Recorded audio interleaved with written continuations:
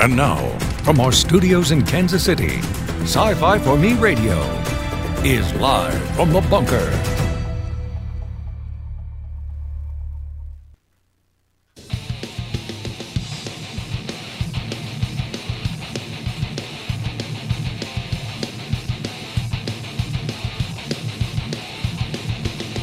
Here we go. Welcome, everyone.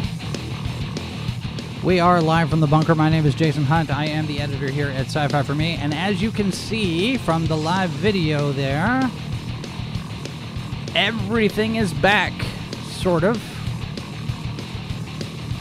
I have my 4 monitors. I have my clock back up on the wall. I'm fairly satisfied at this point, although still a couple of things. That camera back there off in the back, the computer at least now sees it. It's not talking to OBS yet, but you know, baby steps, right? We're making some progress. We're making some progress. We are live on YouTube, Odyssey, and Facebook. It looks like the signal's going out just fine today. And the chat's open, the comments are open. We have an email address if you want to send us feedback that way, live from the bunker at sci-fi4me.com. We are available on a number of different podcast players, if that is your preferred method of consumption, and they do want you to consume, don't they?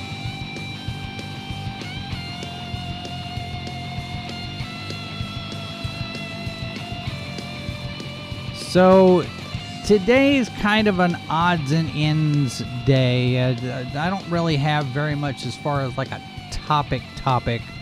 Hello, Manny in the chat. Good to see you there. And yes, Mrs. Boss, there are five monitors, but I don't have the 5th one hooked up yet, and I don't think I'm going to.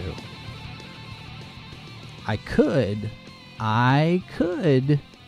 but I don't think I will. All right, so today is an odds and ends day, and just a couple of stuff that's just come across the transom, some different things. So I'm not going to spend a full hour on any one particular topic, but the other thing that I actually worked on today, managed to find it, is apparently Windows Explorer now has dark mode. So I was able to switch everything over to dark mode. I'm very happy about that.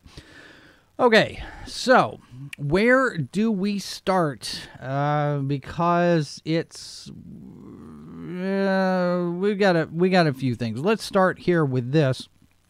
This is an article in Hollywood Reporter.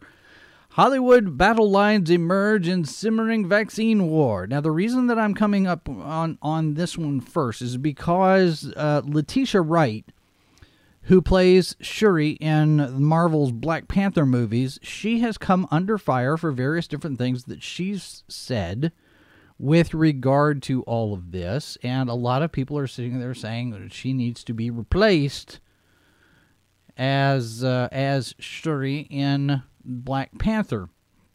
And it looks to be, and just from this article, it looks like there's a little bit of a brouhaha brewing in Hollywood over this with mandates and whatnot. So you've got some people that are holding out and people that are sitting there saying, well, it shouldn't be a have to thing. It should be a choose to thing.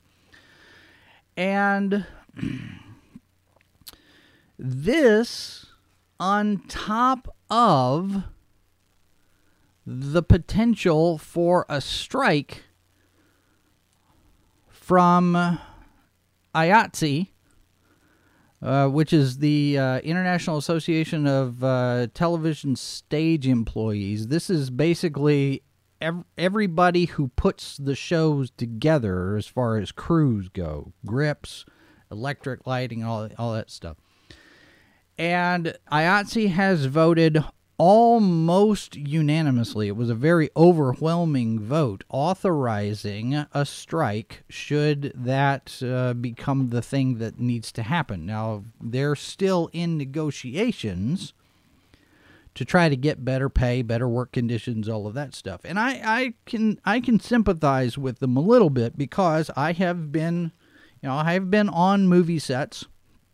I remember one in particular where we did a 20-hour day, and we had to get right back and start all over again 4 hours later. So yeah, I can sympathize. I've been there. I've been in those productions where things just go long and longer and longer and longer until you finally say, we've got to stop or everybody's going to drop. I get it.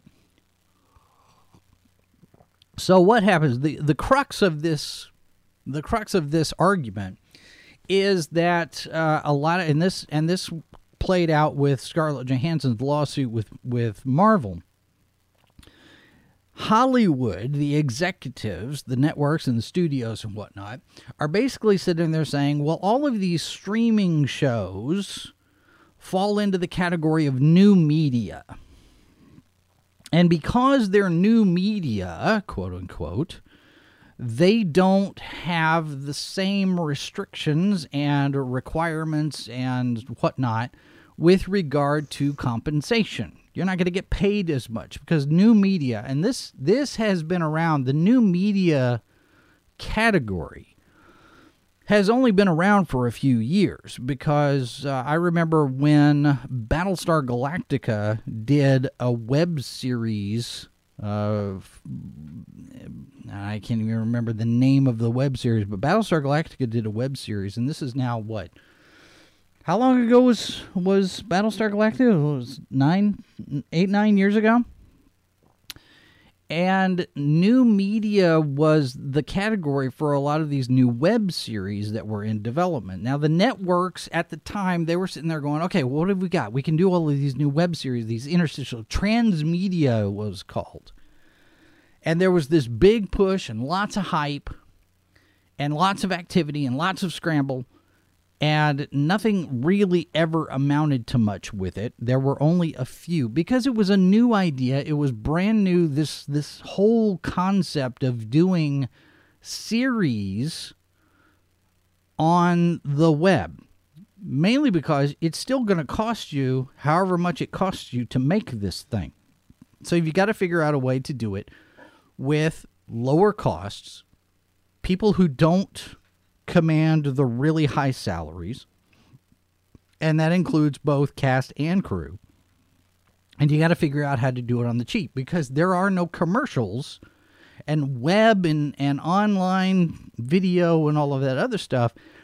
It's still, it's one of these, you got to wrap your heads around how to do it. What's the approach? How do you deliver this content and make money doing it? And that was the big thing, is how do we figure out a way to make money with these web series? And the original idea at the time was you've got this series on TV and the web stuff would be used in order to tie in to the show and promote the show. You're enjoying this, go watch the TV show, go watch the thing on the network. And this is back before Netflix was streaming and Disney Plus and Amazon Prime and all these other things. The whole streaming thing hadn't happened yet. So you see these web series, and we actually had an idea for one too, and we're talking about it again, the whole John Murphy Comet Tales web series. This is back when it was a thing. It was, well, I guess it would have been longer than 10 years ago now, because that was 14 years ago when we came up with John Murphy. And the idea was we do a web series, and you put it on YouTube, you put it on your website, you put it someplace where people can watch it. But the question then becomes, okay, how do you monetize it? How do you make money with it? Because in the web, with online content, online programming, it's a chicken and egg thing. You have to have the money to make the content. You have to have the money to make the programs. And you have to have money to promote your channel. You've got to spend money to make money. And you have, in order to make money, whether you're selling advertisements or sponsorships or product placement in the show or something like that, there's an expectation that your show is going to get an audience, because, otherwise, what's the point of somebody becoming a sponsor if they're not going to get their name out in front of an audience? People have to see the name. It's like coming up in later this month, we're going to be out at Fountain City Minicon. And we actually have a sponsor for that, and that is Stuckey's. Stuckey's is going to sponsor our appearance at Fountain City Minicon. And the idea is they're dipping their toes in because the family has gotten hold of the company again as of last year, and they're rebuilding the brand. They're rebuilding awareness. And this is a small, this is a smaller 300, 400, 500 people that are going to be at this thing. And it's not a huge investment of time and resources for Stuckey's to be involved in this. This is one of our little tests. It's an experiment to see what happens. But advertisers are always looking for ways that they can promote their brand and do it in a way that doesn't cost them a lot, but still gets them a maximum amount of return on investment, the ROI, which is basically, I'm going to spend this much. I want this many people to see our brand. And when web series first became a thing, there wasn't a whole lot of that. There wasn't a whole lot of return on investment. You weren't making money. The web series were ways that people could just do things for fun. That a lot of fan films blew up with this as well. Star Trek Phase 2, Star Trek Continues. There was, I think there were some Battlestar Galactica fan films. Of course, there's always Star Wars fan films. There was, I think, a couple of Stargate ones. I mean, these were ways of people being creative and not have to worry about what the money was. And then you had some who were making web series or making shows and shorts as proof of concept or, part of their demo reel. There was one, Batman Dead End, which is the one where Batman fights a predator. That one was a proof. It's like, look, I can direct a superhero movie. And there was a question at the time, if you used union actors, what are you going to pay them? And the union got involved, and it was one of these things where, okay, this is this new thing, and how do we gauge what the value is for our talent? And so the new media category was created, and the way it originally was set up is when you had a project, the project has a budget. The budget is X. Well, if the budget falls into this range, little budget, tiny budget, then the expected compensation for a union actor for a day would be this. If your budget was higher, if your budget was a bigger budget, and they had them in categories and blocks, ranges, your budget was X to Z, then your talent needs to be compensated thusly. And the new media category, of course, involved much lower pay because at the time when this whole thing was put together, nobody was watching web series. Nobody was advertising on web series. Nobody was making any money on web series. And so you're not going to get paid a lot if you work on a web series. But now, here we are, 15, 20 years later,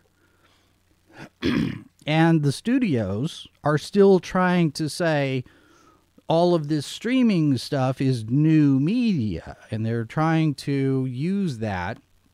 And I guess it kind of is, because the way it's being used, the way online program is being used now, as opposed to 15 years ago, we're not doing web series. We're actually streaming this stuff, but it's just like a television network. And so now the crux of the problem is, IATSE in their deliberations have decided we this is not new media anymore. This is network television, and we should be paid appropriately. So, for the very first time in, I don't know how long this union's been around, over 100 years, they have voted and approved a strike. Now, that's not to say they're on strike yet. They've just said, if the board decides that we have to strike, then we will strike. Now, some of you might not have been around at the time, but this happened in Hollywood back in, I want to say, 89, 90, somewhere in there. The Writers Guild went on strike, and it affected a number of productions. Basically, when your writers go on strike, you don't have scripts. And if you're in the middle of a production, you're stuck with whatever script that you've got, and you can't make any changes to it because you don't have any writers. And that caused a little bit of a problem with some shows and film productions, which everything just kind of ground to a halt for a little while. This one, if IATSE decides to strike, this one could affect much broader scope of productions because IATSE is involved in everything. Not just film and television, but they also are involved in stage productions, theater. And that could have an impact there as well. What will it do to Broadway? Because Broadway is just now starting to reopen in all of this mess. What happens if IATSE decides they're going to strike? And what does that do to all of the different local chapters of IATSE that are spread out around the country? We have a chapter here in Kansas City, Local 31, and they do setups for concerts and for trade shows and for big conventions, stage productions. What happens if IATSE decides to go on strike? Does everything stop? Maybe. So it's not just Hollywood that would have an impact here.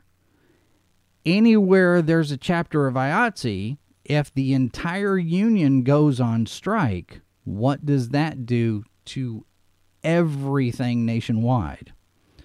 Conventions, trade shows, stage productions, concerts, magic shows. I mean, whatever, fill in the blank there.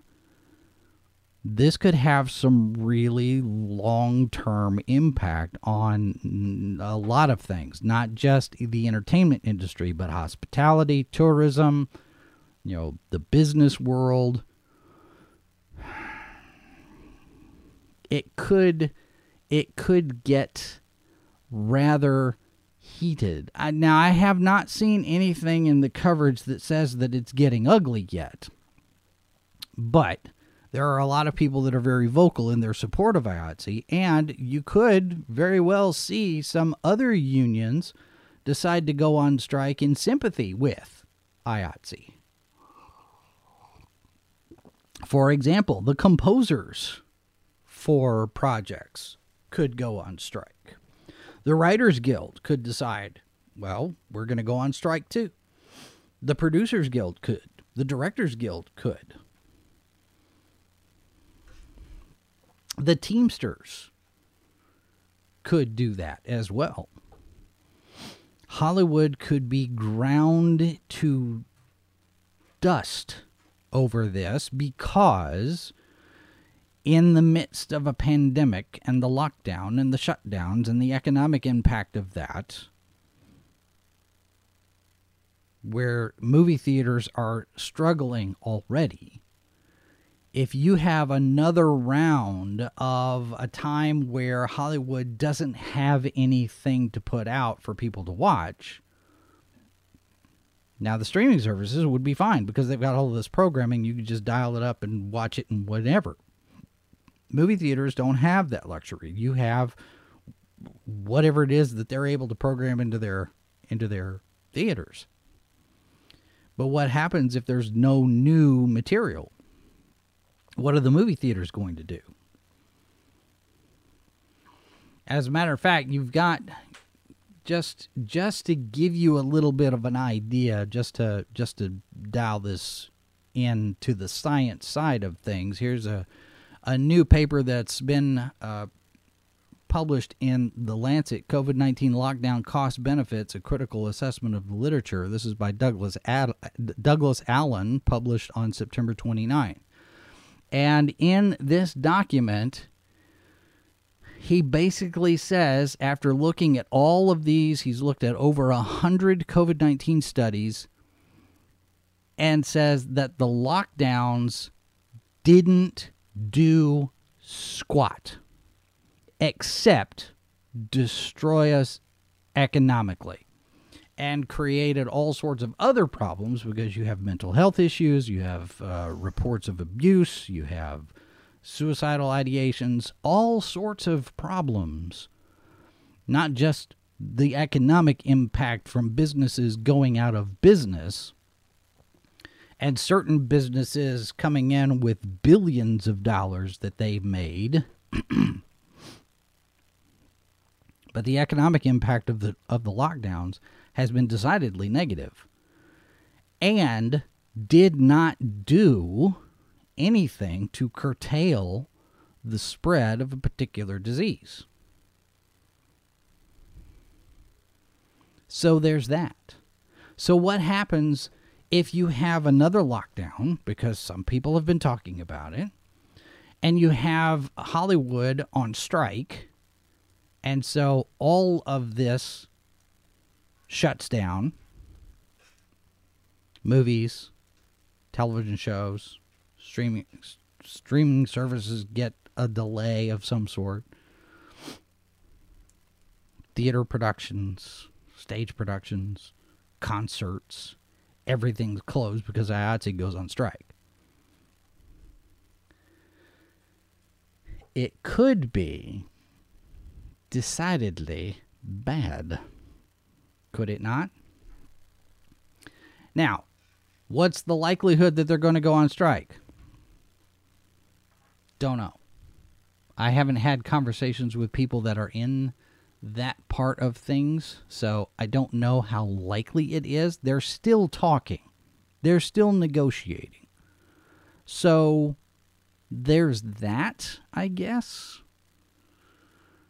Negotiations between the studios and the International Alliance of Theatrical Stage Employees are expected to continue on Wednesday as the sides try to avoid a strike that would shut down production and immediately cripple Hollywood's content pipeline. I have a problem with the word content. I do. And the reason for that is because it is not... It's such a clinical, cynical word. I prefer programming because I'm old-fashioned that way. Because if you are going to be somebody who is in television and you have some kind of a network where you deliver your programs for people to watch on their televisions, that's programming. And I know everybody is like, well, it's online, it's on the web, you can get it on your phone, you can get it on your mobile device, your tablet, you can watch it on a website, blah, blah, blah, blah, blah, blah. Yeah, okay, content. That's such a weird way of describing it. It's programming. It's entertainment programming, or it's news programming. Documentaries, or actual newscasts, interviews, feature stories. It's all still programming because you're still doing TV. And that's something that I have in the back of my head when it comes to all of the stuff that we do. I don't look at us as a YouTube channel, for example. I don't consider myself a YouTuber.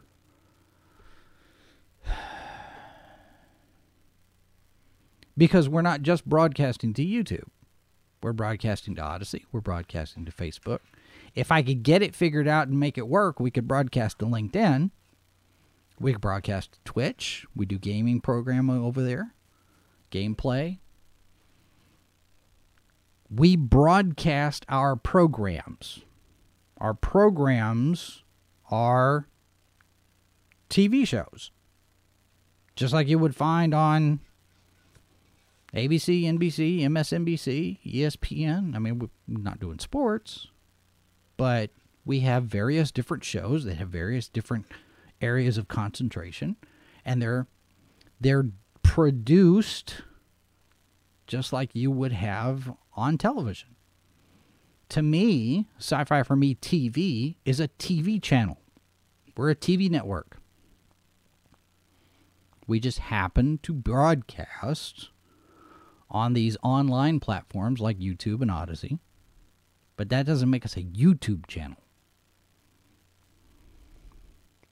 I don't see us as content creators.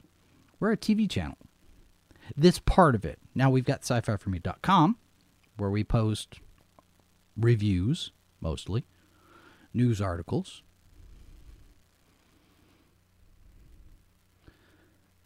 But the categorization efforts to minimize and basically, not necessarily denigrate what we do, but it's almost dismissive when you call people, oh, well, that's just a YouTuber or an influencer. What's an influencer anyway? Who are you influencing? And why are you an influencer, and why do I even need to listen to you? See, we're not influencers here. We're not trying to compel you to do anything in particular. We're not giving you a bandwagon to hop onto, although we do invite people to subscribe to all of the channels that we've got and connect with us on all the social medias. But that doesn't make us an influencer. I don't know. All right, when we get back, we're going to take a real quick break. When we get back, we're going to take a look at somebody who has been involved in a TV show that has had a lot of influence and impact over the years. Bill Shatner is going to space for real. We'll talk about that when we get back. We're live from the bunker. Stand by. This is Sci-Fi For Me Radio. Be sure to connect with us on social media and subscribe to our channels so you don't miss our next broadcast. Experience makes the difference. Since 2009, Sci-Fi For Me has been bringing you news and opinion from all over the web. Science fiction, fantasy, and horror have been on our radar from the beginning. And now, Sci-Fi For Me is bringing you something new. A new direction, new partnerships, new content, and all new mix of programs on an all-new channel. Sci-Fi For Me TV, delivering the multiverse since 2009.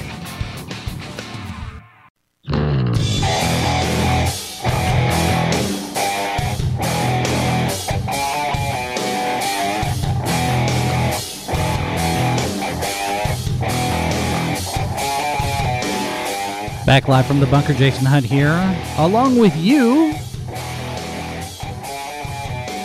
Glad to have everybody with us.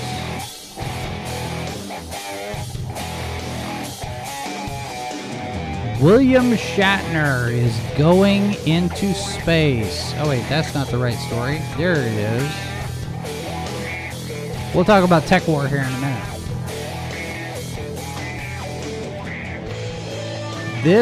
This news comes on the heels of Jeff Bezos going up in his spaceship for the first civilian flight from Blue Origin. And next week, 6 days from now, William Shatner is going up in the second civilian flight from Blue Origin. He's 90 years old. He's going to be the oldest person in space, the oldest person to get into space. And that is quite an achievement. Now the oldest person to ever go into orbit is still John Glenn when he went up when he was 77 years old. This Blue Origin's capsule is not going to hit orbit, but it will still put William Shatner as the oldest person to leave the Earth, as it were, like that. So that's coming up next week. October 12th, 2021, aboard Blue Origin's New Shepard spacecraft. Liftoff is set for 9:30 a.m. Eastern from Blue Origin's launch site 1 in West Texas. Shatner and 3 others aboard. Among them on the crew is, let's see, what's her name here? She's a member of the Blue Origin staff. And where's her name? Blue Origin Vice President Audrey Powers. She is the Vice President of Missions and Flight Operations. And then we have Chris Boshuzin, co-founder of Earth observation company Planet Labs, and Glenn DeVries, Vice Chair for Life Sciences and Healthcare at French software company Dassault Systems. Shatner and Powers were announced as crew members yesterday, I think. No, when was this? That was about 6 hours ago. So he's actually going out into space, the final frontier. But this raises an interesting question, because we've heard about the plans for Tom Cruise to get up into space to shoot a movie. The commercialization of spaceflight, we knew it was coming. It's been in the works for a while. Of course, you've got SpaceX over there with Elon Musk. And we have this news. We talked about this on Monday during our Money Talk. Virgin Galactic Holdings was given permission to resume flights by U.S. regulators. Shares jumped as much as 17% Thursday after the news. Right now, they're up. It's sitting at $22.79 a share. I don't know, Mrs. Boss, we might need to grab us some stock in Virgin Galactic, because they seem to be fairly affordable at this point. But the idea of the commercialization, going to orbit, going to the moon, going to Mars, going to the asteroid belt. We've got a story here. The United Arab Emirates have a plan for a mission to go exploring the asteroids, and at some point we're going to have some people out there. And it makes absolute perfect sense that we mine the asteroids for various different resources, precious metals and rare minerals, and who knows, maybe the cure for cancer is going to be out there somewhere. The Laboratory for Atmospheric and Space Physics at the University of Colorado and the United Arab Emirates are putting together a joint mission. In collaboration, University of Colorado, Boulder mission will build on the success of the UAE's ongoing Emirates Mars mission to visit a much more ambitious target, the asteroid belt. So this is going to be a new mission built on the transformative change that has occurred within the United Arab Emirates space sector, with a goal to make a meaningful contribution to space exploration. This has been catalyzed by the Emirates Mars mission, the first Arab mission to another planet, which resulted from a foundational collaborative partnership between the UAE's Mohammed bin Rashid Space Center and the LASP, which is the space program there at University of Colorado in Boulder. So they're going to be sending a mission to explore the asteroid belt. And who knows what they're going to be bringing back, what they're going to find out there. But you're starting to see more efforts, more interest in getting out into space. And when you have somebody like William Shatner getting ready to go up there, it popularizes and it somewhat, I don't want to say it normalizes, but it makes it a little bit more enticing, a little bit more interesting for people to say, oh, well, maybe I'll go up into space. Maybe I'll get on Virgin Galactic space plane when they're commercially available, and I can just buy a ticket and I can go. The flip side of that, though, for me personally, because the more I think about it, and the older I get, the more risk averse I get. And these missions would not be going off if they didn't have a fairly high degree of confidence that it's safe enough. We're going to take William Shatner up into space. I mean, hopefully nothing goes wrong. And going back to the moon, going to Mars, these are going to be, especially for the manned missions, they're going to take a while. They're going to take a long while.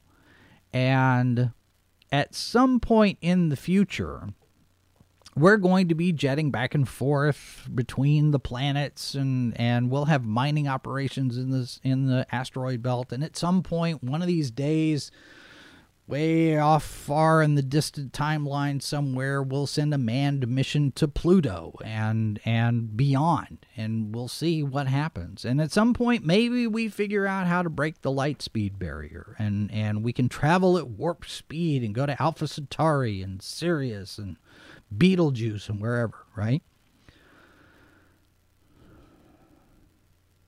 And I sit there and I think, if I had the opportunity, would I go? And I guess the question would be, would I get to come back? But the older I get, I mean, I'm 51. 90 is just around the corner for me. I don't know that I would go. I don't know that I would do it. I mean, you look at, here's Bill Shatner at 90 years old. He's going to go up into space. You've had John Glenn, who went up when he was 77. You've got George Herbert Walker Bush skydiving in his 80s. And that's impressive. Don't get me wrong. That's impressive. But the older I get, the less interested I am in doing stuff like that. I don't know. It's just one of those things where I guess maybe the last couple of years especially have made me a little bit more aware of my own mortality, perhaps. I don't know. But here's another part of this, because, we talk about Shatner in space. We talk about Tom Cruise getting up there to shoot a movie. They're actually doing it now. The Russians are shooting a movie in space. Here they are. Actress Yulia Peresild, here on the left of this photograph, and film director Klim Shipenko, who's this guy here on the right, and cosmonaut Anton Skaplerov. They are currently in space at the International Space Station shooting part of a movie. She's playing a doctor who has to go up to the International Space Station to shoot scenes covering a medical emergency on the space station. She plays a doctor, and they take her up. They're in the International Space Station for 12 days to shoot this movie. So this is the kind of thing that's going to be happening. You're going to start seeing this more and more. And, for as much as everybody talks about Space Force and the militarization of space and all this other stuff and how silly the whole idea of Space Force is, this is where things are going. The commercialization of space is coming right on the heels of just actually getting out there. And as the technology develops and as the technology gets better and we become able to do more things out there, and the space stations get bigger, and all of the facilities and the resources, we get all of this new stuff out there, maybe at some point, who knows, maybe there's going to be a little rover that flies around put in orbit and pulls all of these satellites in that are dead and scrap, and let's recycle them and build new habitats. Who knows? Then you've got the Astro robot that Amazon is working on right now that's been put out, and I don't know that I want anything in my house that can watch me and listen to me. The surveillance state still is a thing, right? It's a mixed bag. It's a very mixed bag. But I think this is kind of cool. I mean, you're up there, you're actually in space. This is not, I mean, Apollo 13, when they shot that movie, Ron Howard and Tom Hanks and those guys, they went up in one of those converted cargo planes that does the, you can do your weightless flights. This is part of the training that astronauts do, and you go up. And for a certain amount of time, as the plane starts to descend, you're weightless. You've seen the video on all of this. And that's how they shot Apollo 13. They were not in space, but they actually were weightless, and things were floating around, and it was all very, very cool. But now, the barrier has been broken that you can actually now consider the possibility that if you're going to be shooting a movie in space, you could actually go shoot a movie in space. Not everybody's going to be able to do it. And the movie studios are not likely to be inclined to spend that kind of money on it. And the insurance companies, of course, I don't think are going to want to cover it. I don't know how Tom Cruise is going to convince any insurance company to cover something like that. But one of these days,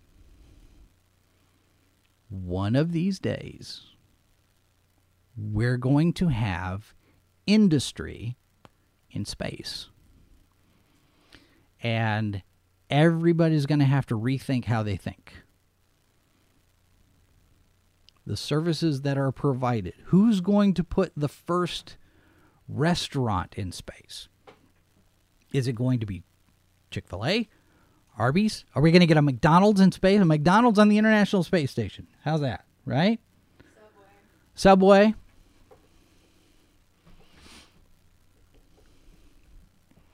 Is there going to be... You couldn't do drive-through. What about fashion? What will fashion, what will the impact be if you're weightless? What kind of outfits will you be able to wear when you are floating around in space? Who's going to put the first bookstore in space? Of course, it'll probably just be kind of a Kindle store or some kind of a download library. You're not going to physically take books up there. Although that would be nice. That would be kind of fun to see. A bank in space, perhaps? Get on your little scooter pod and jet over to the ATM to get your cryptocurrency and go to the mall. Up there in the L5 Lagrange position, maybe. I don't know. It's coming. The commercialization of space is inevitable. And it's this kind of thing that's going to do that. Whether you're shooting movies in space or shooting William Shatner up into space, you've got Virgin Galactic, you've got SpaceX both. Manny says, let's look for the Weyland-Yutani Corporation. Yes, at some point we'll get one. It's coming. That may not be the actual name of it, but it's coming. because there is an actual real Skynet. There is a company by that name. I don't know. We might get a Weyland-Yutani Corporation. Maybe Cyberdyne Systems. Who knows? Anyway, that is what we have to look forward to. And I will remain with my feet firmly planted on the ground. Thank you very much.